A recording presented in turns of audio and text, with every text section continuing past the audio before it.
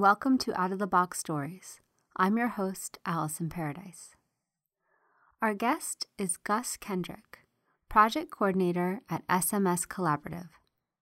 Gus was born and raised in the Pacific Northwest, and he has a background in environmental research and conservation. His favorite things to do are to go outside and anything to do with music.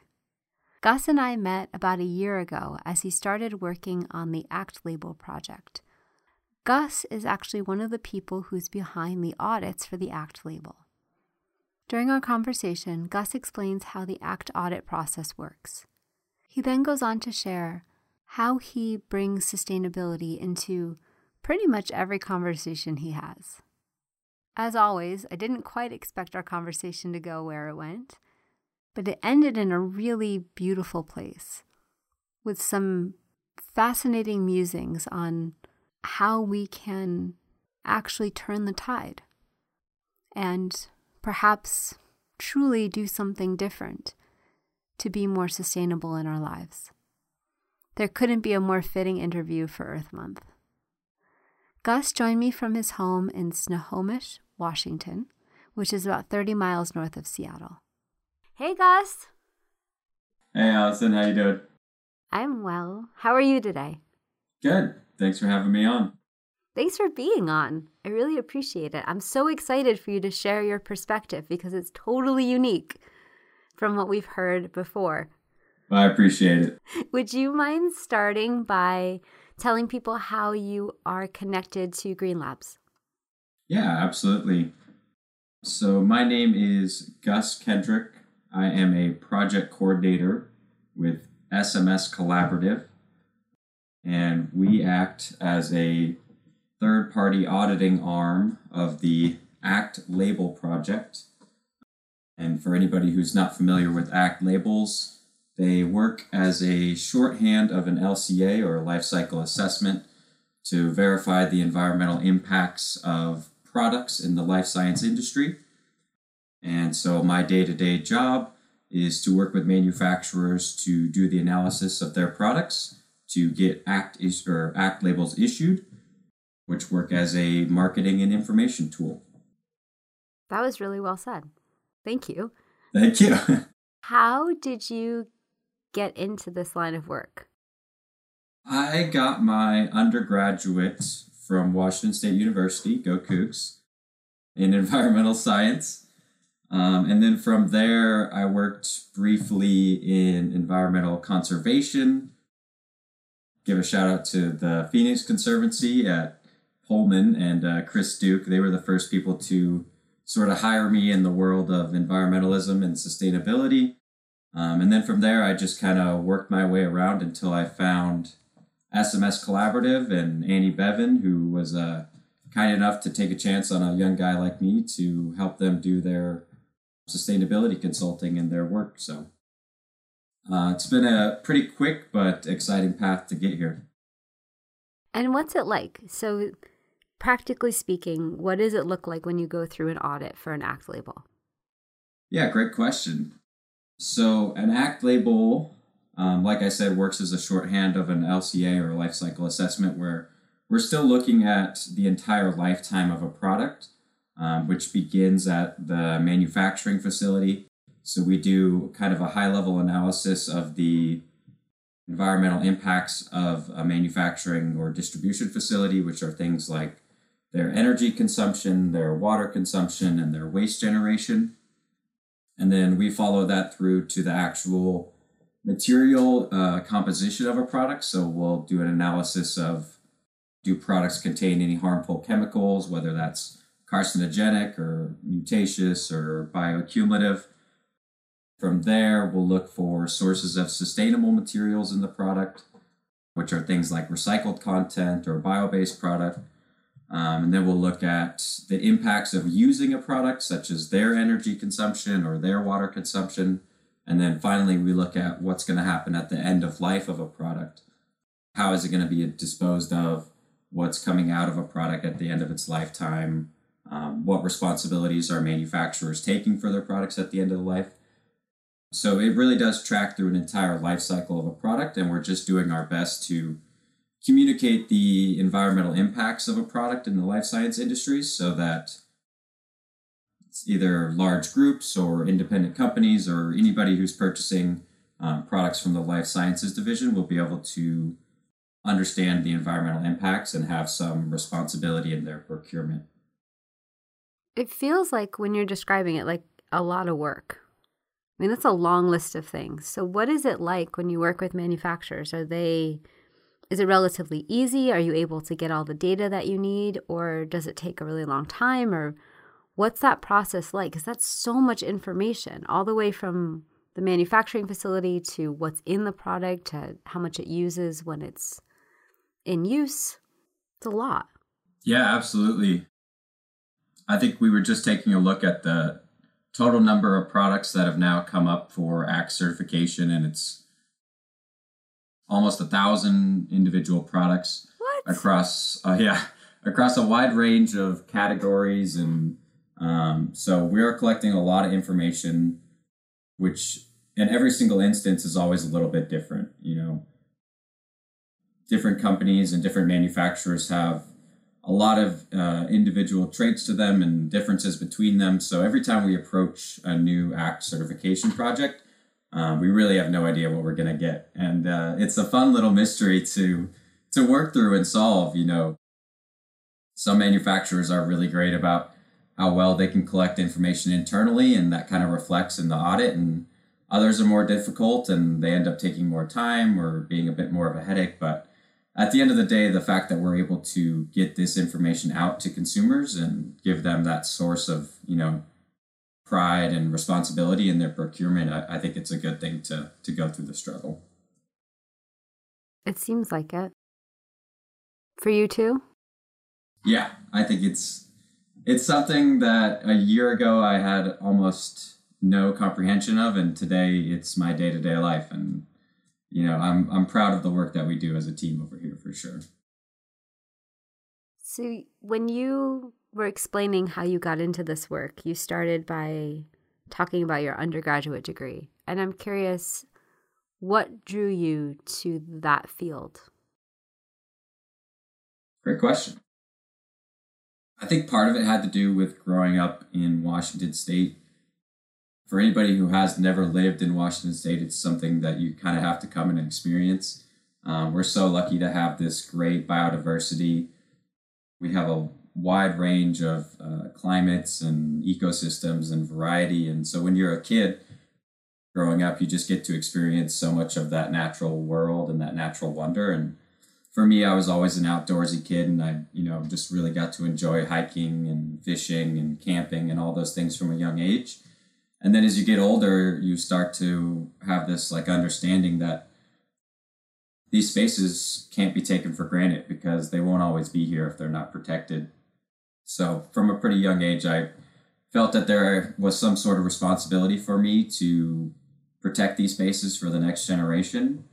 And the easiest way to do that was to focus on environmental science, which thankfully was something I was good at to begin with. I think if my calling had been something that I was bad at, this would be a much different conversation. But I had some great mentors when I was young and a great program at Washington State.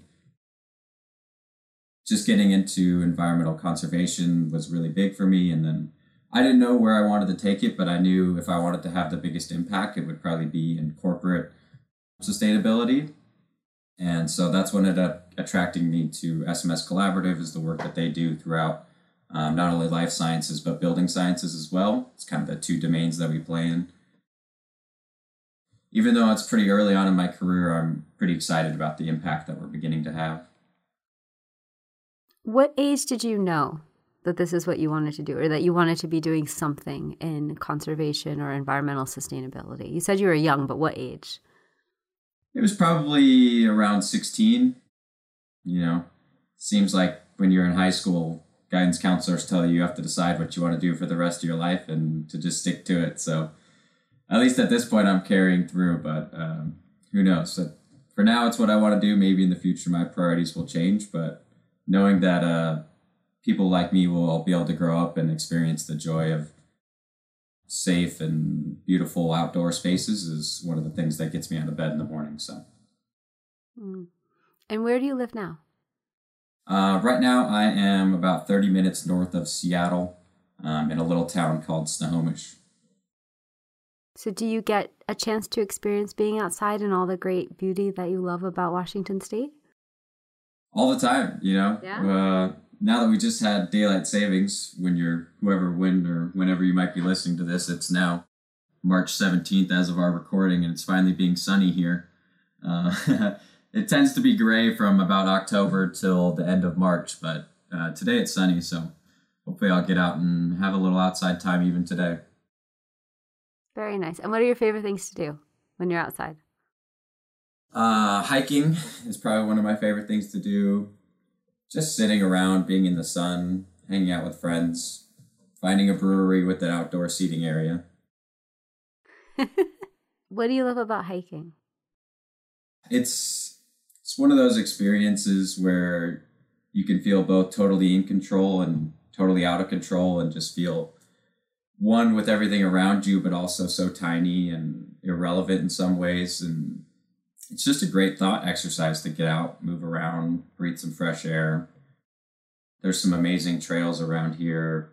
I have friends that are big into like the climbing communities and things like that. So if you grew up in Washington, you just kind of embrace this, I don't know, granola, hippie, outdoor lifestyle that is really fun if you can get into it. So I think what you say about that experience of feeling like you're connected with everything and also so small is one of my favorite things about hiking or I should say on a ridge trail, because the ridge trails really give you that feeling of, oh my gosh, this place is so vast and I'm so itty bitty. Do you have a favorite ridge trail that you've been hiking? Oh, not here. I haven't found any mountainous spaces yet here in Michigan, but in California, yeah, for sure. West Coast has lots of great ridge trails. Yeah, we're pretty lucky, aren't we? Uh-huh. Yeah. So going back to the ACT program for a minute, I'm curious from your perspective as someone who's sitting on let's say on one side of the process, just observing what people are sending to you. Have you noticed that there's any change in how the industry has evolved over the last year or so in terms of what they're doing around sustainability, or are you still having the same kind of initial conversations with everybody? Do you think that there's a shift that's happening? I think there definitely has been a change in recent years. And obviously everything is on a case-by-case basis. It's really hard to make blanket statements about any industry or any organization, but I think it's starting to change where sustainability in general is no longer being seen as sort of a dreadful requirement, but almost an optimistic opportunity for companies. It's one thing when a company is wanting to collaborate or work towards a goal because they feel they have to, and there's another when they've been educated enough to understand that this is an opportunity to their benefit as well as everybody else's. And that's just been a slow trend over time, and in sustainability in general, is the more people who can join this sort of movement will be able to realize that it's a win-win all the way around.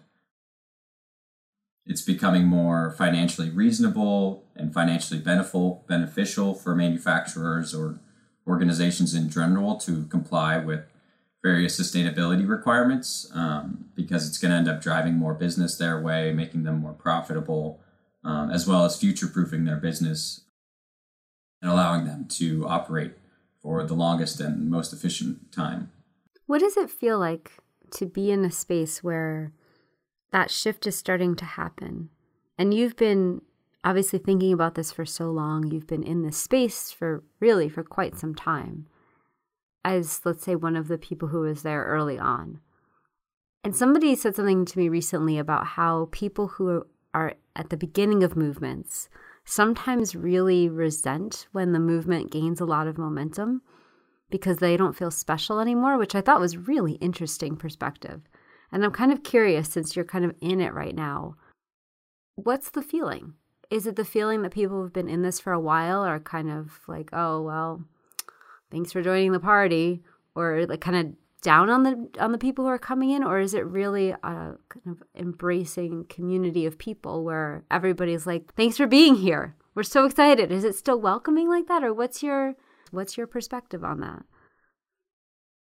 Yeah, I guess it's one of those things about any movement. And if we're talking about sustainability or the green movement in general, people have been laying sort of the grassroots for this for decades, for generations. It was early on in the 60s and 70s when we had great legislation like the Clean Water Act and the Clean Air Act passing through. That's sort of the start of what you might define as the modern sustainability movement. And, you know, that was great work. And then there were periods where economic downturn or whatever it might have been had stagnated things, and now it's starting to pick up again. And for whatever reason, I think there is that animosity towards people that are kind of jumping on later.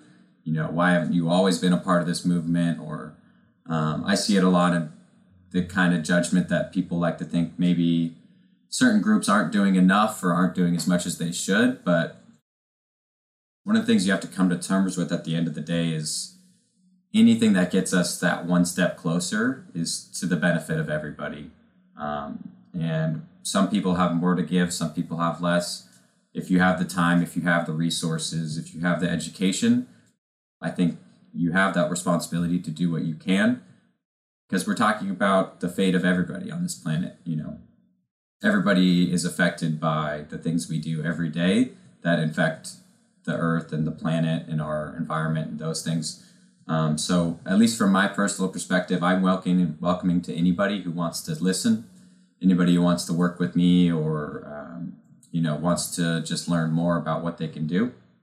And I think that's really the only realistic way that we're going to make progress, is just by doing our best to let everybody in, explaining ourselves and talking about why this is important and why we think it matters. Yeah, once again, really well said. Thank you for sharing that. You're too kind, Allison.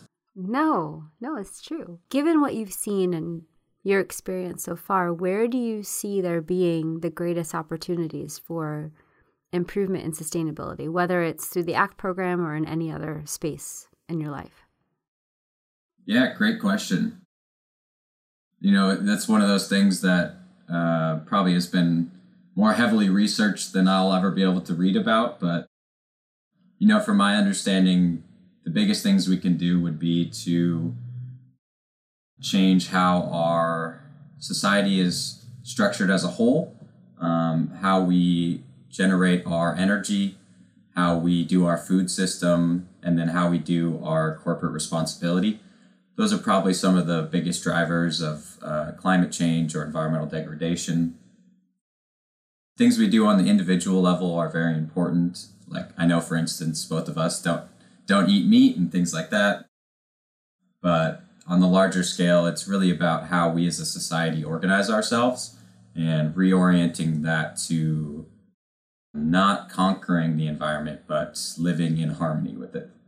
It sounds like you've given this some thought. So can you elaborate a little bit more on what you might envision society restructuring as to be more sustainable? Yeah, you're making me think I should have prepared more notes for this interview, but it's so hard to tell people what I think the utopia is going to look like. Probably the easier answer is just to say utopia is going to take the best and brightest of all of our society to come together and agree that we need to stop doing things that are going to harm the earth moving forward. And that's going to be things like reducing our carbon output and regeneration of soil and eliminating harmful practices like clear cutting and things like that. There's just an infinite number of possibilities for everybody in every single industry that, with the right understanding, all of these pieces can come together to create a world where we don't have to fear about natural landscapes being taken away too soon, or environmental resources wearing out, or even just being able to provide enough food for everybody on the planet.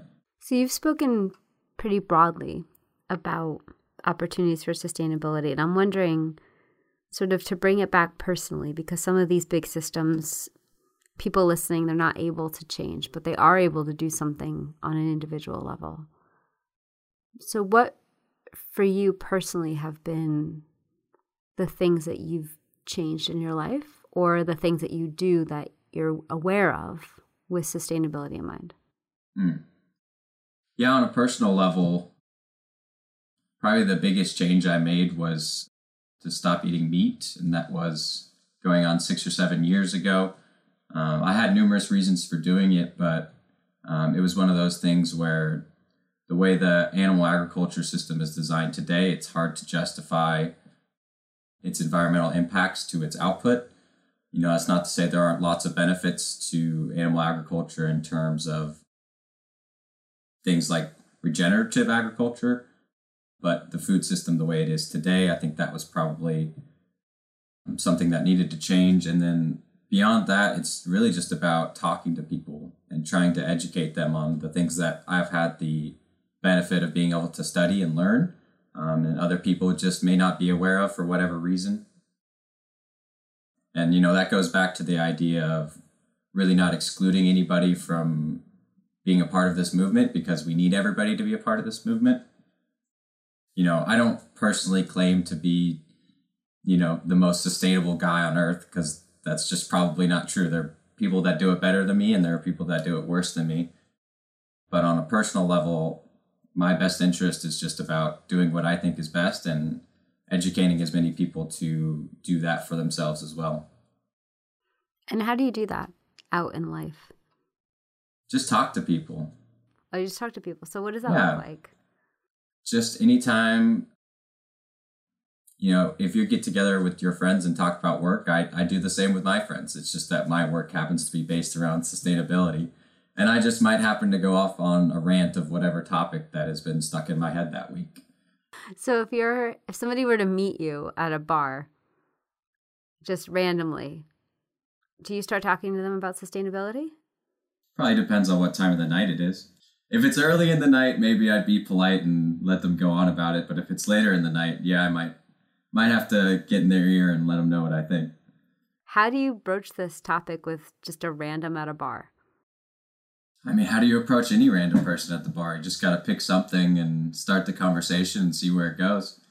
You could, you know, it's wrong to generalize people, but sometimes you could tell whether or not they're going to be intrigued in this conversation, or whether they have a background where maybe they're just unfamiliar with it. You know, it's not every day that I want to go up and talk to people about it, because sometimes people get tired of thinking that this responsibility needs to fall on the individual person. And yeah, there is an individual amount of responsibility, but larger, more important factor here is that the way society organizes itself, the way business is organized, that's what's really going to lead to this larger sweeping change. So even if I went to every bar in my entire country over the next 10 years and talked to as many people as possible, it still wouldn't have as much impact as if the 10 largest or biggest polluting companies on earth decided they were going to change their policies. So it's important that we all know what we're doing and have a vision, but at the end of the day, it's not always up to the individual person. I'm going to push back on that because I disagree. I think if you talked to people in bars in this country for 10 years, which is a very long time, and people changed where they spent their money, it would necessarily change how corporate America or how corporations globally responded. Because to be fair, most of what corporations are doing are responding to their customers. And most of their customers might say that something is important to them. They might say the environment matters, but they're still choosing next day shipping from a company that has not shown itself to be sustainable, for example, or hasn't even bothered to look to see what are the materials of that chair that I just purchased, or what's in the food that I'm buying. Where does it come from? Mm-hmm. Allison is a very responsible shopper. For those who don't know her, she will read through every ingredient list, and she'll figure out the impacts of whatever she's buying beforehand. But, I think you're right that there is something to be said for the power that consumers have, and we can certainly drive trends in the market when we want to work together. And it's easier, or it's not always as easy to get people to work together as it should be, even for something as simple as, limiting your plastic waste or whatever it might be. Mm-hmm. Yeah, when it comes to purchasing, I'm, unlike you, unable to really read if people want to hear about it or not. So it doesn't matter where I am. You're going to hear about it. Are you an overall optimist for the trend of sustainability in the U.S. and North America? In what sense? Optimistic about what? Optimistic that in the near future we'll be able to make reasonable efforts to mitigate our impact. With nothing else changing? Well, I guess it's up to you. It depends on how much you think is going to change. So I would say no. I mean, I'd like to be. I know I sound very optimistic. I am optimistic about our potential. Extremely optimistic about our potential. In fact, I wouldn't even say I'm optimistic. I just know the potential that we all have. Without a catalyst, though, a real catalyst, I don't see things changing because the I'm not sure what you would even call it. I guess the inertia, maybe, but that doesn't even feel like the right word. The feeling of kind of running in a hamster wheel, doing the same thing over and over again, feels increasingly strong. In spite of the small changes that might be made. But the overall vision is, when people talk about a sustainable future, no one's really imagining very much. They're imagining the exact same world but with solar panels, or the exact same world but with wind turbines. People aren't really imagining what it would look like if we were to not consume as much as we consume, which is at the crux of all of this. As I'm looking around this Airbnb and going, what in the world? Why? Mm-hmm. Why is there so much stuff in here? Almost all of it is decorative, but it's not like the people here made it by hand. They didn't find the wood and paint it themselves and make something beautiful. They bought a bunch of mass-produced stuff and then had it shipped here. At first I was thinking you might be pretty rough to sit next to at a bar, but as I'm hearing myself speak, I'm like, yeah, there's a reason I don't go to bars. Is this like what your chat is like? If someone were to sit next to you, is this what it's like? Yeah, more or less. I mean, we're across the country and we're able to have this conversation. So hopefully if somebody was next to me at a bar top, we'd be able to do the same. Do you look for something that they're doing or something that they're wearing as an entry point? Or how do you... So I meant that question, how do you bring it up? Because for me, I think it's often related to something that I'm purchasing or something that I'm doing in the moment. Well, now you make it seem like I'm hunting down people at bars to have this conversation. No. I think it's more just curiosity because I don't know how to strike up this conversation like sitting next to somebody on a bus. I only really know how to do it in a specific context. So I'm thinking for my own edification and perhaps for the edification of other people who might want to talk about this but don't know how to talk about it without sounding like, I don't know, like you're about to launch into a monologue or preaching at somebody. How do you authentically bring it up and have it be a meaningful conversation? Well, I think it usually starts with something like, I was listening to this podcast the other day, and but so if you hear something interesting and you want to bring it up to somebody, just make sure to not overextend your understanding of a topic and just be honest. And, the more honest connections that people have between each other, the more we can relate to each other and the more easier it will be to have these types of discussions. But I know from a personal anecdote of yours that while trapped on a plane with a gentleman, you were able to have this discussion. Might be an anecdote for another time. Oh, no, I can share it. That's a good one. Yeah, please.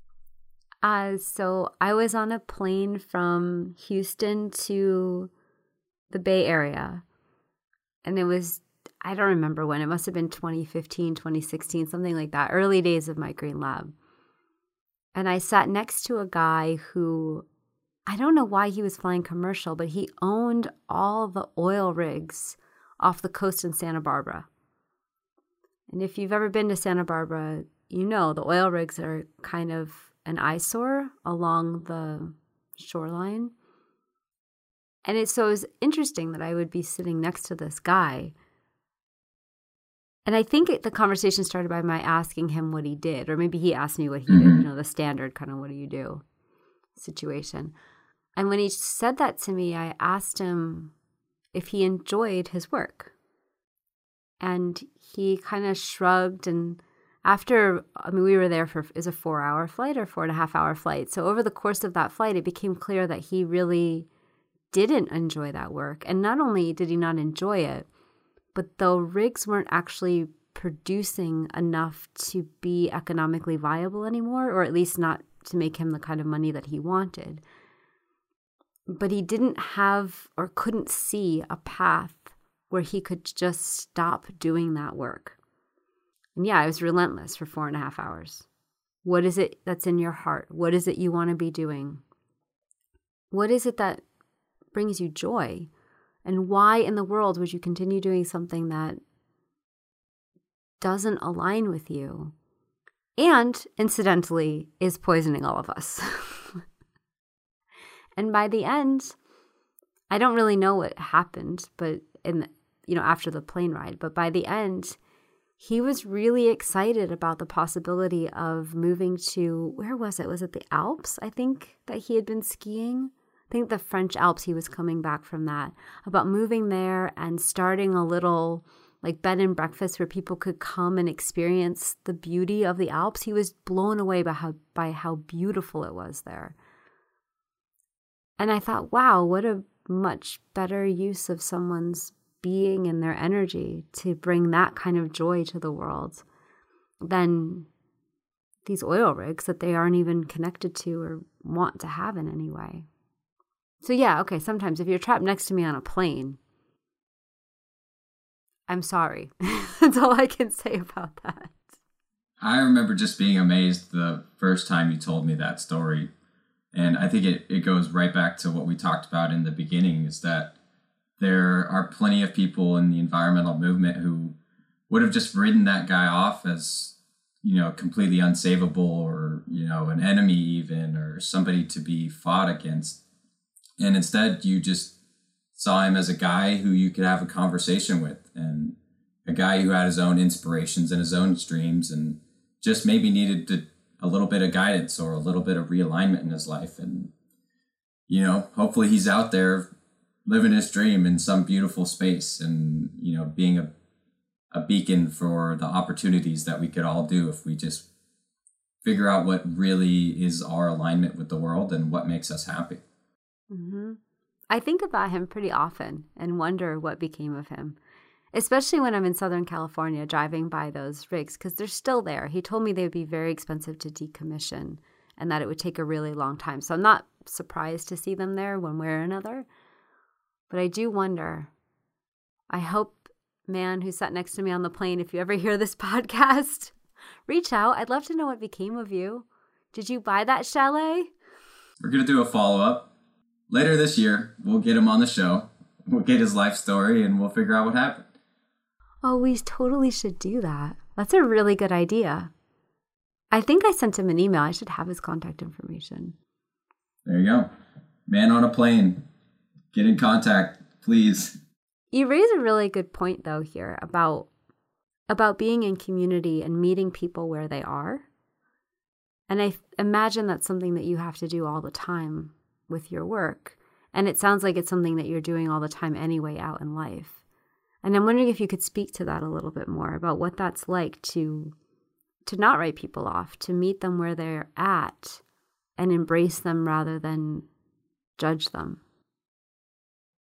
Yeah, I think for anybody who works in an industry that's seeking large change in the universe or in the world or whatever your geographical scale you're working on is, it can feel like you're at conflict a lot of the time.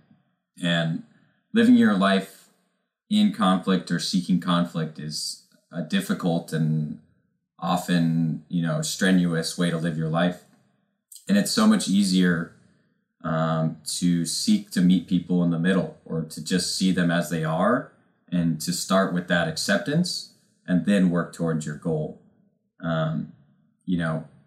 Seeing everybody as your enemy might make it really clear what you're trying to do, but it's eventually going to make it more difficult to achieve what you want to do. So I think it's really important that we understand that we're a humanity. We're all the same people, and we all want to see the best possible world, even in our slightly different versions, to be there for the longest possible time and to benefit the most amount of people. It's right down to the golden rule of do what you want others to do to you, or, whatever the saying is. Just take it one day at a time, treat people like people, and you'll be much more effective in your work that way. Yeah, I agree. It's been interesting being here in a different part of the country where people's perspectives are really different, particularly in sustainability. The use of styrofoam and plastic bags still, which is shocking to me because I haven't seen a plastic bag in probably a decade. And then I come to a state and it's just everywhere I go. Do you want a plastic bag? And it's hard for me not to go, wait, what? No, put that away. Are you crazy? What's wrong with you? Stop. Yeah, it's been really interesting to figure out how to have these conversations with people who are really in such a different place. And also to recognize where a lot of people are. Mm-hmm. Yeah, the U.S. its greatest strength is how different we are in lots of ways. This diversity is what makes it so amazing. And in context of environmentalism, in certain places in the U.S., the early movement was seen more as an attack on certain people's way of life, or even their way of, supporting their family. And that kind of left this original sour taste in their mouth towards these kind of principles or ideas, and, completely justifiable. So if somebody was trying to take away my means to support my family or to stop me from doing the thing that I had done my entire life, it would seem like it was an attack on me personally. And then later, it's become more where environmental services can start to help these people as well. And it's difficult to sort of move between those two things where, some group understands that they're trying to help, but they're doing it in the wrong way or doing it in an inconsiderate way. And that's no way to move forward in this movement. So I think the way to do it is to be considerate and reasonable and treat people, like we've been saying, and all these things. And, it's just amazing how, compared to other places in the world, how the U.S. can have so much difference in its regional policy and groups and things like that. But there's no reason we can't quickly and hopefully very quickly become a leader in this space. You experienced that, I think, in Washington within just 2 hours between Seattle and where you went to school. Yeah, and Michigan is no different as well. Certain places just by geographical variance, and then, the main industry. On the western side of Washington today, you'll see large technology groups, Amazon, Microsoft, Google, even Boeing, large but technical manufacturing.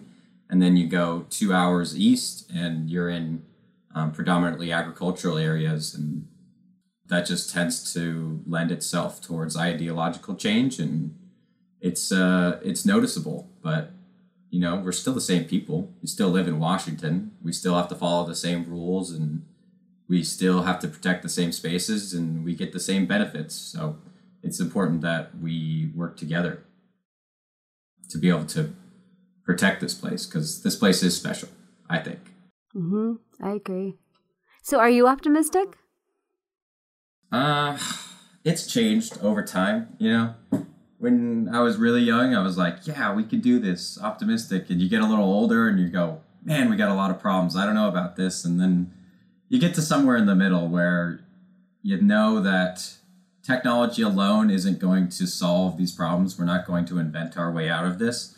It's just not going to happen, even with the best and brightest working on it. It's going to require that people think critically about what they really want and how they want this world to be. So between the technology required and the ability for people to come together and have reasonable discourse and come to an agreement, that's big challenges. But we've been facing big challenges ever since the beginning of society. So you have to believe we'll be able to make it work, but you never know. Right up until that last bit, I was thinking, wow, you're so optimistic. That's so great. I know that, I'm going to do my best in my lifetime. And if I do that, then whatever hole I end up in, I'll be smiling at least at the end of it. So tell me a bit about where you see opportunities for sustainability in music. And I know for people listening, this probably comes out of left field. But Gus and I have chatted before, and I'm well aware of his love of music. I think that's fair to say, right? Mm-hmm. So can you talk a little bit about that?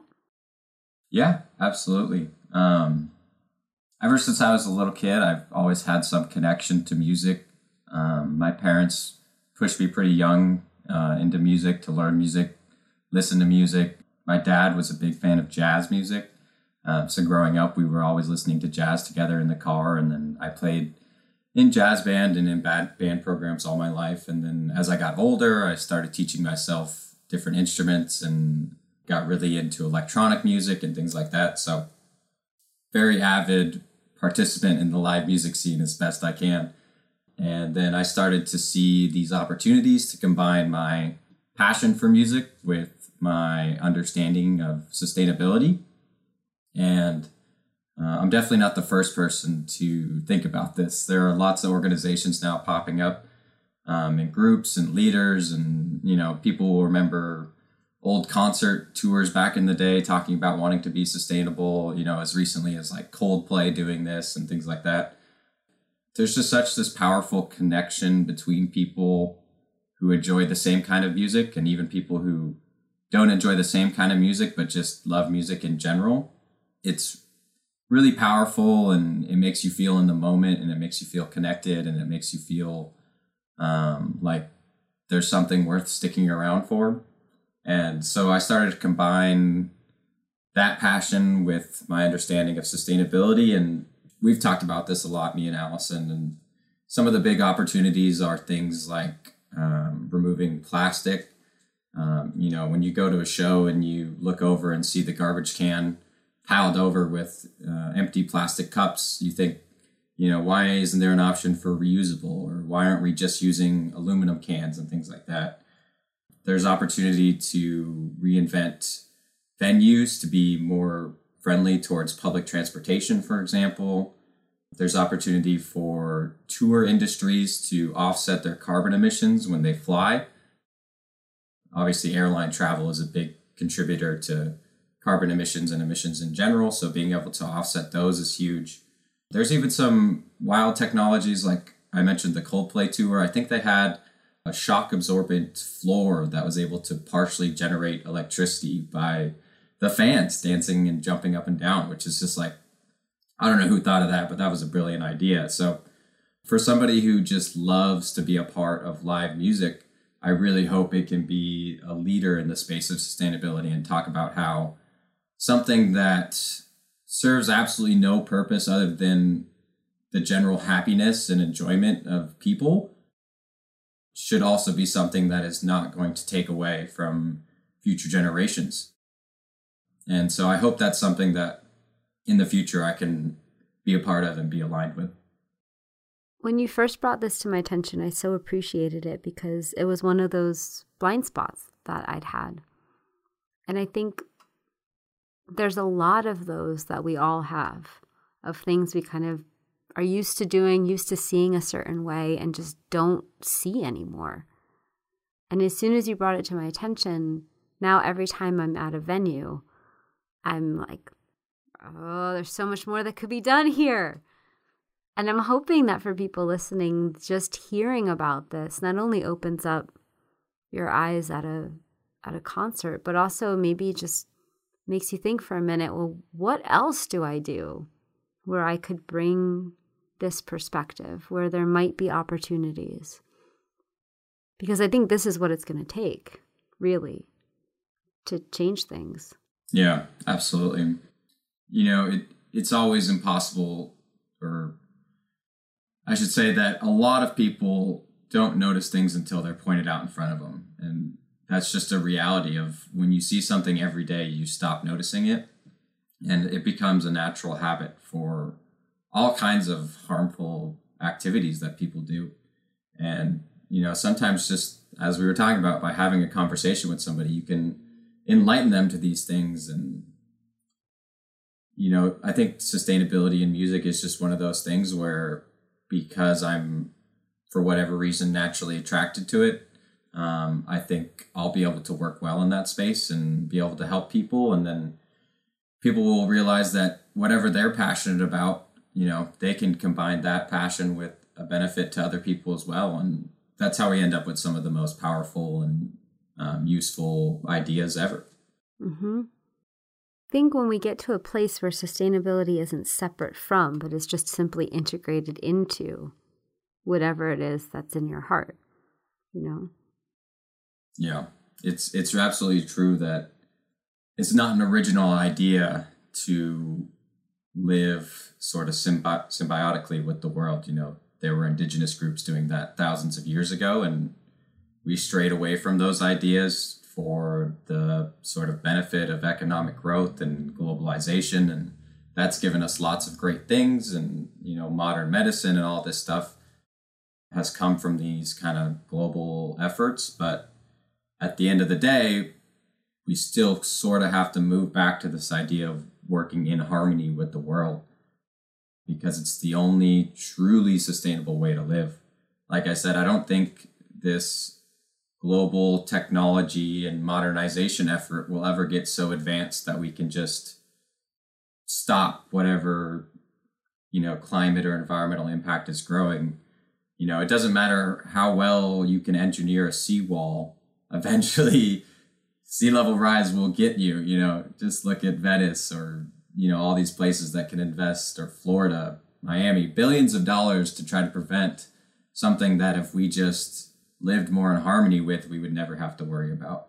And that's not to say these are simple solutions. You know, I don't want to downplay how immensely complicated and extensive this work will need to be, and how quickly it will need to be done to reduce some of these impacts. But it's something that I think is worthwhile and necessary. That idea that you just said about living in harmony with our surroundings as opposed to building walls or trying to control them, I mean, that applies well beyond sustainability, doesn't it? Absolutely. It applies to a greater way of thinking, and it applies to the way that you treat people. It applies to everything that you do in your regular life. If you want to separate yourself and be isolated and think that you have the right answer and not listen to other people, you'll end up trapping yourselves in your own walls. And it's just so much easier if you take them down and realize that there's a lot of beauty and a lot of information. And if you can respect other people, your life will be so much better just by being out there. Okay, I mean, talking to you, now I have more hope, I feel. Mostly because I think, well, if your generation is able to think like this and bring this to bear on all aspects of your lives, then yeah, things will change. Because it's not an accident that the way we treat each other, the way we treat ourselves, is the same as the way we treat the environment.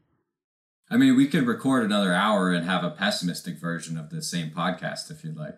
No. It's just, I didn't want to go out and depress your general audience with the reality of the situation we might be in. Okay, what's the pessimistic view? Share it. The pessimistic view is we have the ability and the knowledge to solve the world's greatest problems right now. I'm thinking specifically climate change, the food system or world hunger, and then sort of these sociological issues we all face. We absolutely have the technology and the understanding to implement these changes if society, or more correctly, world governments really wanted to. But we don't, because we're humans and humans make mistakes. And there's a very good chance that the mistakes we make might cause the end of society. I'm not saying Armageddon is coming next week. That's probably not going to happen. But if we don't do something very bad will eventually happen. Or something will happen. Something will happen. Something we didn't see coming. Yeah. I'm not sure that's pessimistic. Maybe it's just realistic. Or maybe it's just, maybe rather than assigning a good or a bad judgment to it, maybe it's just another way things could play out. Yeah. You could just call it the human condition. Or it could be what ends up happening if we don't choose to do something different. There's lots of options. There's lots of potential outcomes. Yeah. It's just a matter of, well, what are we going to choose?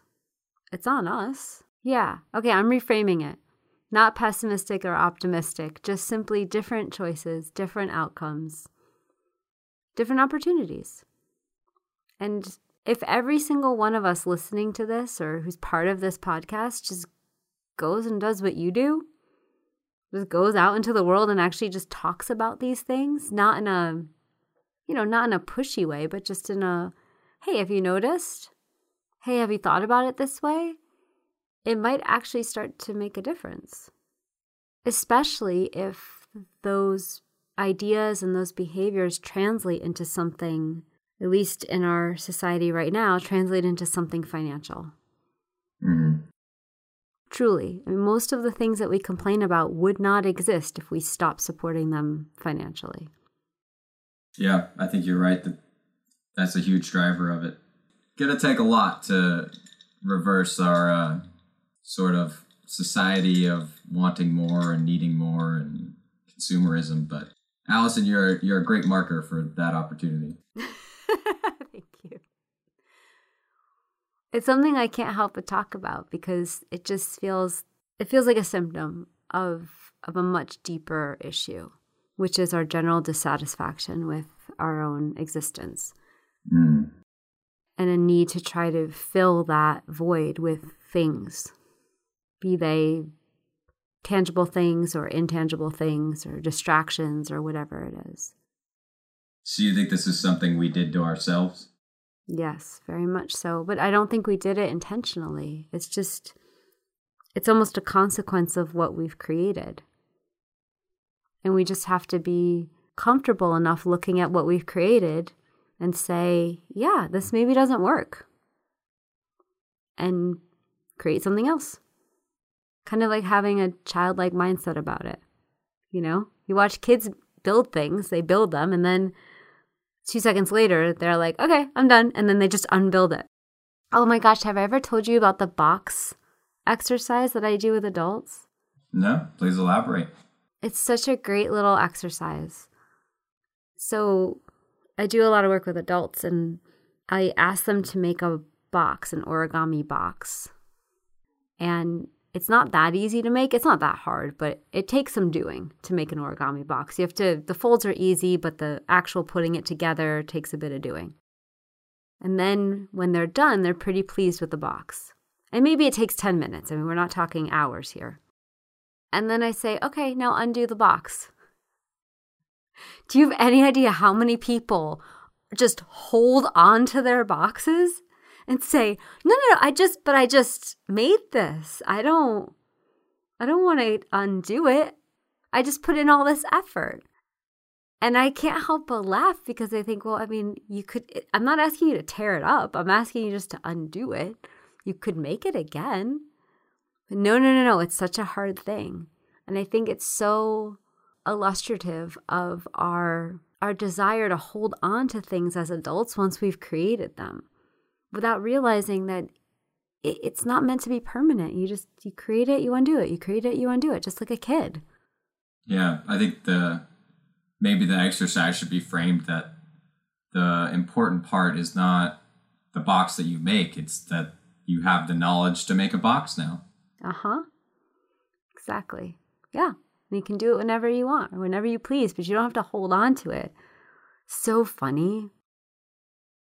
Gus, this has been so much fun. Thank you. Yeah. This has been, me and Allison thankfully are able to have these conversations pretty frequently, and only occasionally will they be recorded and broadcast out to the general public. But most of the time, they're a highlight of my week. So I appreciate you having me on. Thank you. They're also a highlight of my week as well. I really appreciate your being here and sharing your perspective and sharing a bit about your work. Well, I'm coming back when you trace down the man from the airplane, because I want to be on the interview. Yeah, okay. I have to find this guy to remember his name. If anybody listening has any idea who this person might be, just based on the contacts, please send a message to My Green Lab. Somebody from there will make sure it finds its way to me. Yeah. Or if you own any other oil drills anywhere in the world and you want to have a conversation, please join us. We'd be happy to have you. Honestly, yeah. Anytime. All right. Well, thank you. Yeah, absolutely. Thanks for having me. All right, I'll talk to you later. All right. Bye. Bye.